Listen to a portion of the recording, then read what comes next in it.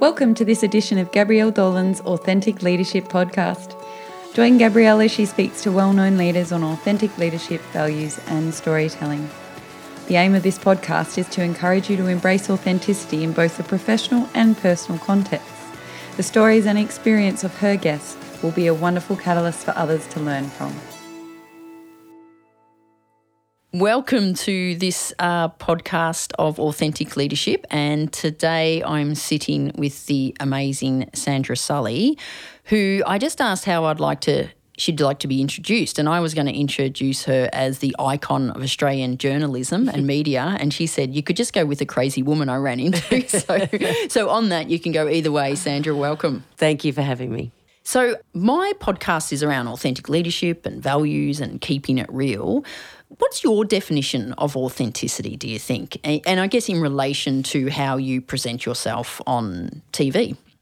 I think for me it's about being true to myself. I learned early on, as much as you admire lots of people in the industry, you really can't be anyone other than yourself. And the trick is to be the best you that you can be. Mm-hmm. So you can work out what other people do well and study it and understand it, and then try and learn from that. But you really can only be yourself. Has that been always? Because I think one of the benefits, one of the very few benefits of getting older is this wisdom to fully step into yourself. In your early days, did you try with that? Did you do things that you thought, what was I doing? Oh, of course, let alone with hair. Let's not go there. We're in a visual medium, so I learned early on people do see you before they hear you.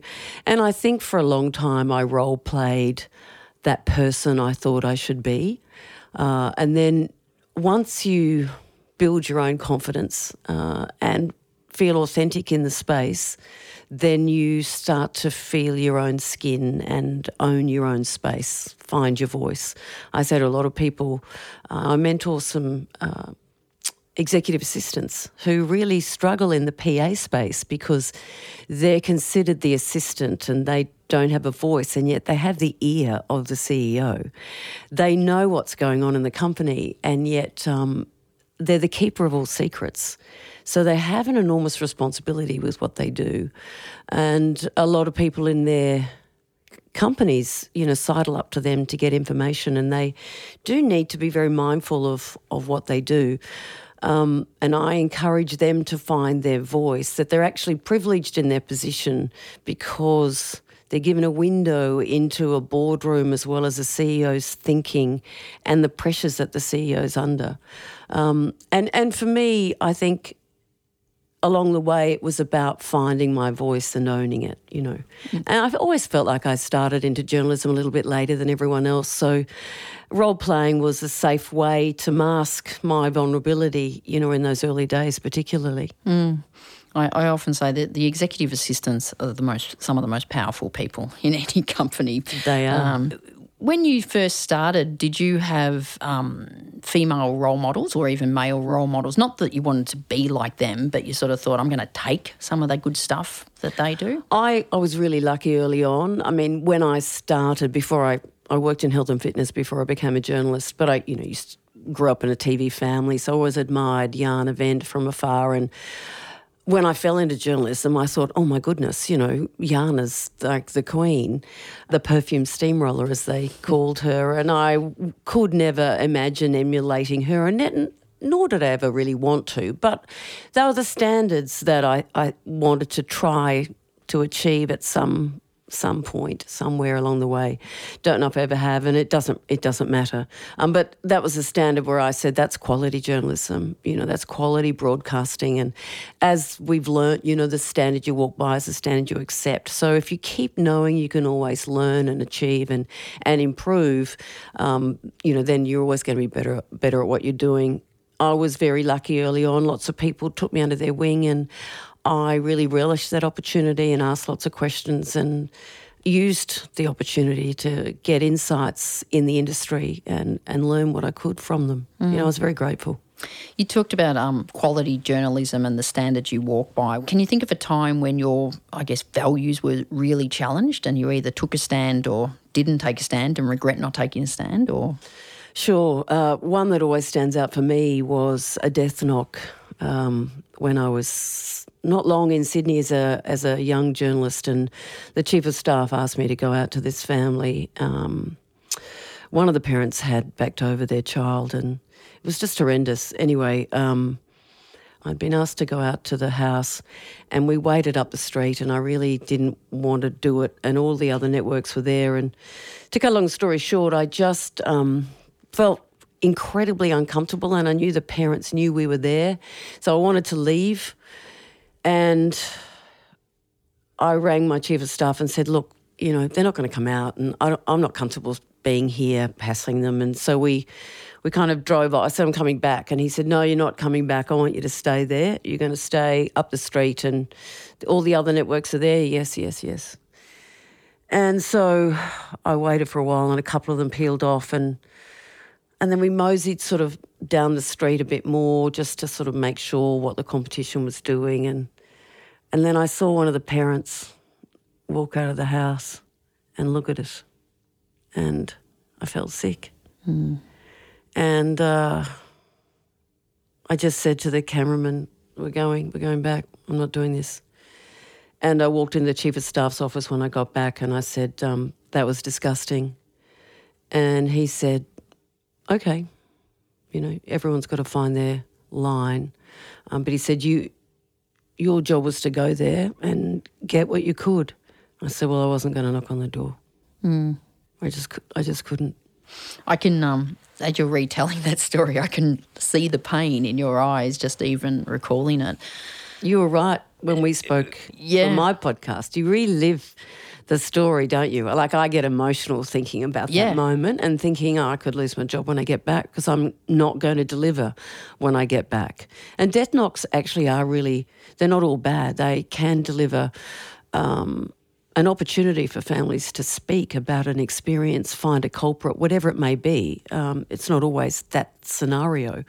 But I empathise with all journalists that have to do a death knock. It can be a really difficult experience. Mm.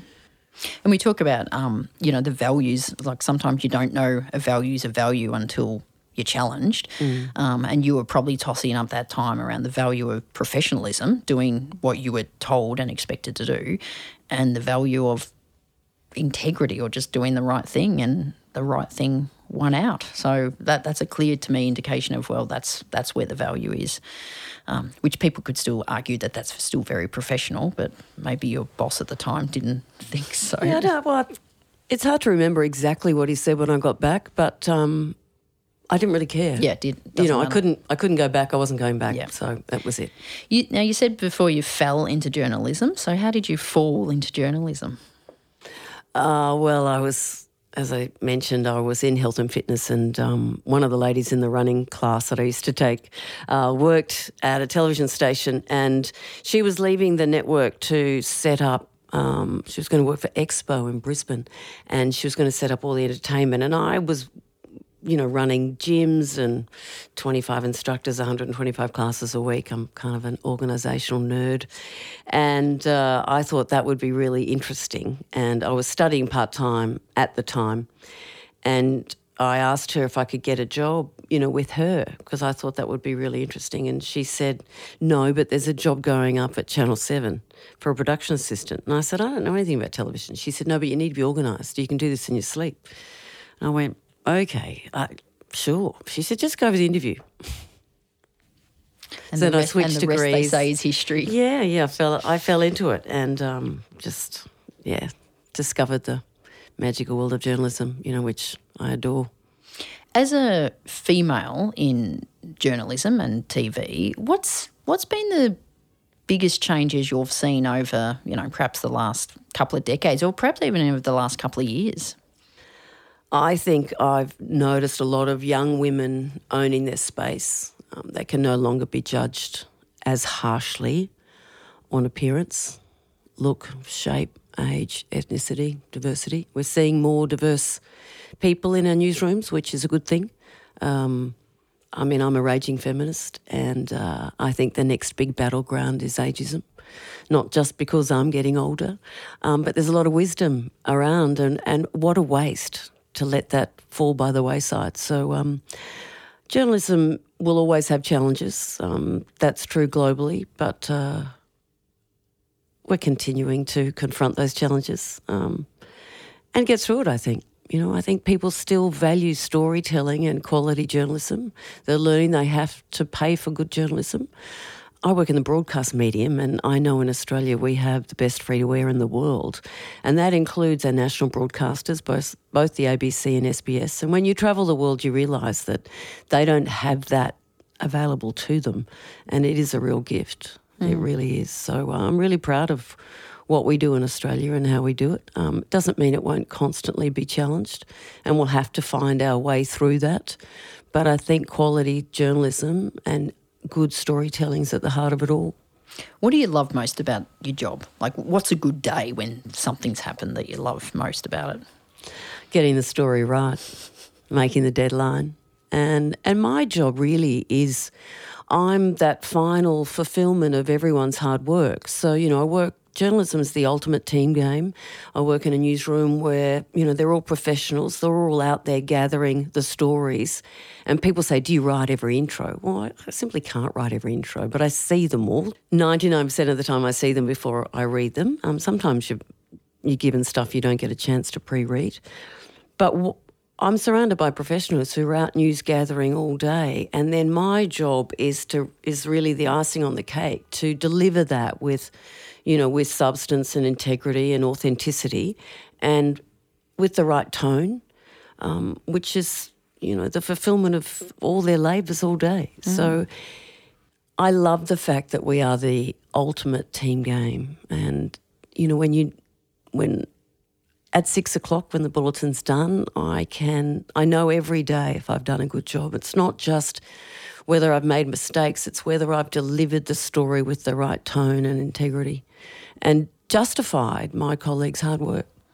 What's the biggest challenge, do you think, of your job, or something you don't like about it? The same thing every day. No, it's not the same thing because it's never the same. I don't really look for frustrations. I'm a glass half full type of person, and I don't focus on the negatives in life. I really love what I do. I may not be doing it forever. I know change is a constant, so I try to prepare myself for change all the time. But every day when I swipe my card to get in the building and the door clicks, I think, yay, another day. Another day. And I don't take it for granted. I never take it for granted. But there's been some challenges. I was a victim of pretty heavy bullying for a long time, nearly a decade, and that challenged me in a massive way. And I know you're all about leadership, and I, at the time, and those management teams have long gone, and yet those managers I'm still friends with.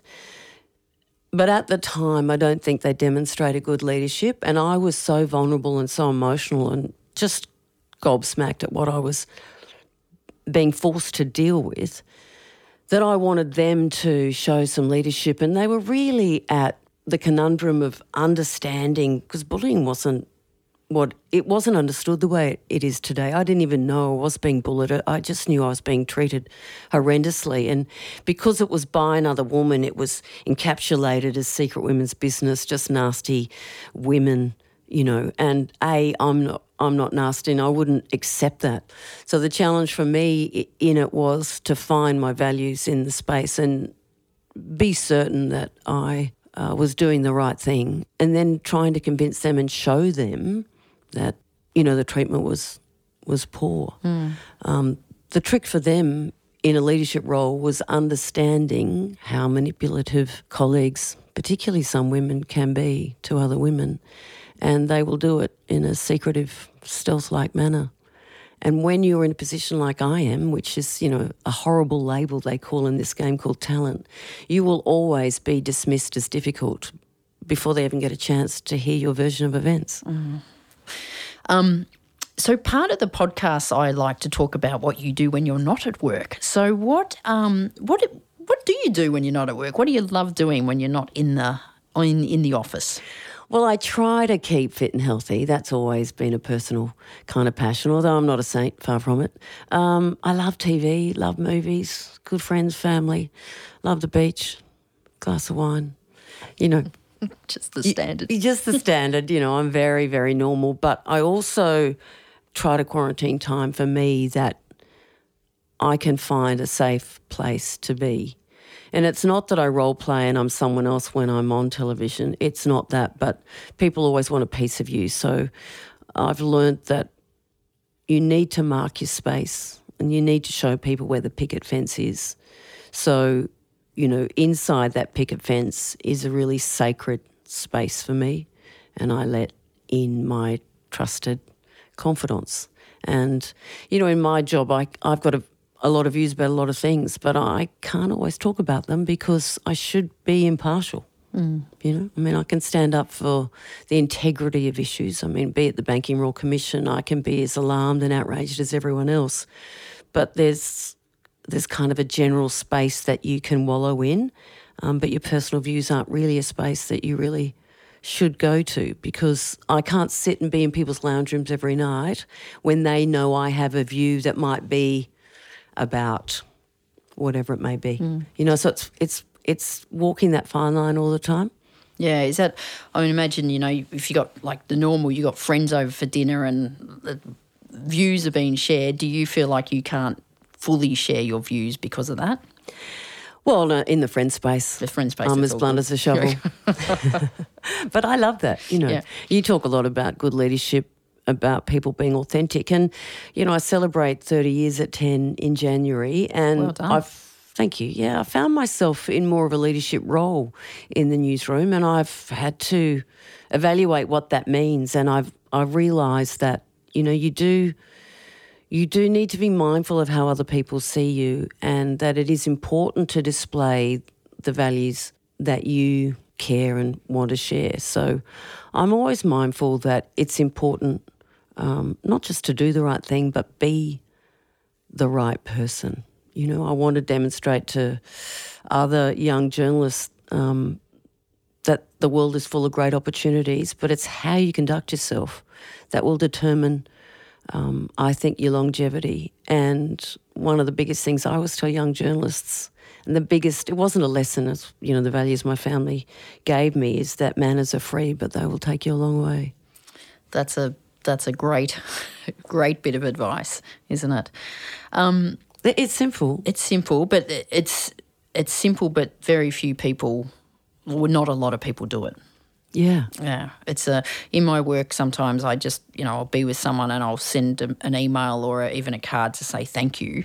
And it was like the response you get was like, oh, my God, thank you so much for saying thank you. It was just like... Yeah, I often get, you know, people will come up, do you mind if we get a picture? No, you know, and you must get that all the time. Or actually, no, I don't. Oh, it must be such a drag. No, it isn't. Because you know what, when people don't ask, you know, it's up. Game over. Yeah. And if you don't enjoy the ride, get off the train. Yeah, absolutely. You know, and it's not that I adore the adulation. It's because I don't see it as that. People are just being nice, you know, and it's a recognition of the privilege that you've been given to be in their lounge rooms and be a part of their life. And really you're a constant, and I've been a constant for a lot of people. And I find that a real compliment. You know, it doesn't stroke an ego. We've all got ego, but I think it's really important to put it in the right box. And so I love what I do, but I don't get off on it. Yeah. You know, it's a privilege to do what I do, and it's a privilege to do it. I try to do it as well as I can. I never think I'm great. I always think, you know, I'm a work in progress. But we all are, I think, in life, aren't we? We you know, all being are. better sisters, daughters, husbands, wives, mother-in-laws, stepmums. You know, it's all, the challenge is never ending. But that's half the joy.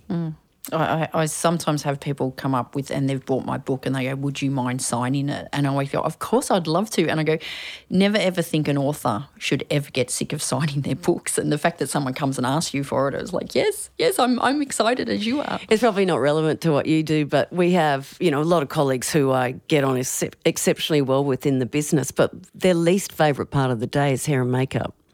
And I find that astonishing. It's my favourite part of the day. Really? Yeah. I'm in there for an hour, half an hour for hair, half an hour for makeup. And someone plays with their hair for half an hour every day. I don't know about you, but I'm like that puppy, you know, when my right leg starts moving and I think, just a bit longer, just a bit longer. And then I also know, you know, without them, can you imagine? I can't do it. Like, you don't go to the dentist to get your hair cut. I can't do that. I focus on doing what I'm allegedly good at doing, and I am grateful every day to get an hour of assistance to make me look arguably presentable. I mean, everyone's going to have a view about whether I look good, bad, ugly or indifferent, and there's nothing I can do about that. But I'm grateful.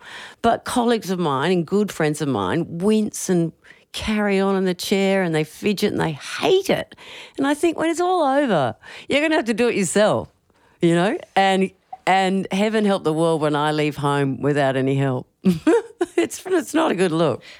From what you've been saying, I get the feeling you are just grateful for what you're doing, and this it could be all over one day. So why not just make the most of what you're doing and love what you're doing? Yeah, and I think for a lot of women 15 years ago, the opportunities weren't there. But I know, not just because of what I've done, but because what the sisterhood has done, we've railed against those challenges, you know, those misogynist types in the industry. And our industry was notorious for it. And, you know, we've had a lot of cut through, we've had a lot of pushback, and we've made a difference, you know. So I think there's lots of opportunities, and hopefully I won't be judged. You know, when my time's up, I want it to be as much as my decision as anyone else's, but look, it'll be in the lap of the gods. One of the things through journalism I used to always say to our news directors was, we're in the perfect industry for permanent part-time work. and I was that annoying person in the newsroom who just kept pushing and pushing and pushing, and we got it because it just made sense. You know, good decisions just make sense, don't they? Cool, they do. Hey, I want to end on 3 random personal questions. So what is the favourite meal you love to cook, if in fact you do cook? I don't cook that much. No, I've got a good husband for that. But, I'm a sucker for Italian, really. Yeah, you know. But let's not focus on my cooking. That's not going to get us anywhere, and it won't feed anyone. I asked someone and they went, my favourite meal to cook is whatever my husband cooks me. Which is perhaps that should have been my answer. Yeah, cool. Yeah. All right, another one. You're going to be able to answer this, I think. What's your favourite 80s song or artist? My favourite artist of all time is Van Morrison. Love Van Morrison and Bob Dylan and Brown Eyed Girl. Oh, I love, the Brown Eyed Girl's my favourite Van Morrison. It is. There's something about the rhythm and the melody. I don't know what it is. I'm not a musician, so I never know the right terms, but I just love it. And stop looking at me knowing I've got brown eyes. It wasn't about that, Gabrielle. I just love the song. But I love those 2 artists are my favourite. Excellent. Okay, final question. What advice would you give to your 20-year-old self? Chase your dreams. And on that, Sandra Sully, we will leave it because you are not only chased your dreams, it sounds like you're living your dream. So thank you for being part of it. Thanks for having me.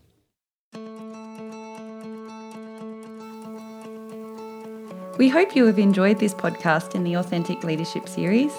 Visit the resource library on Gabrielle's website to access a collection of free material on business storytelling and thought leadership.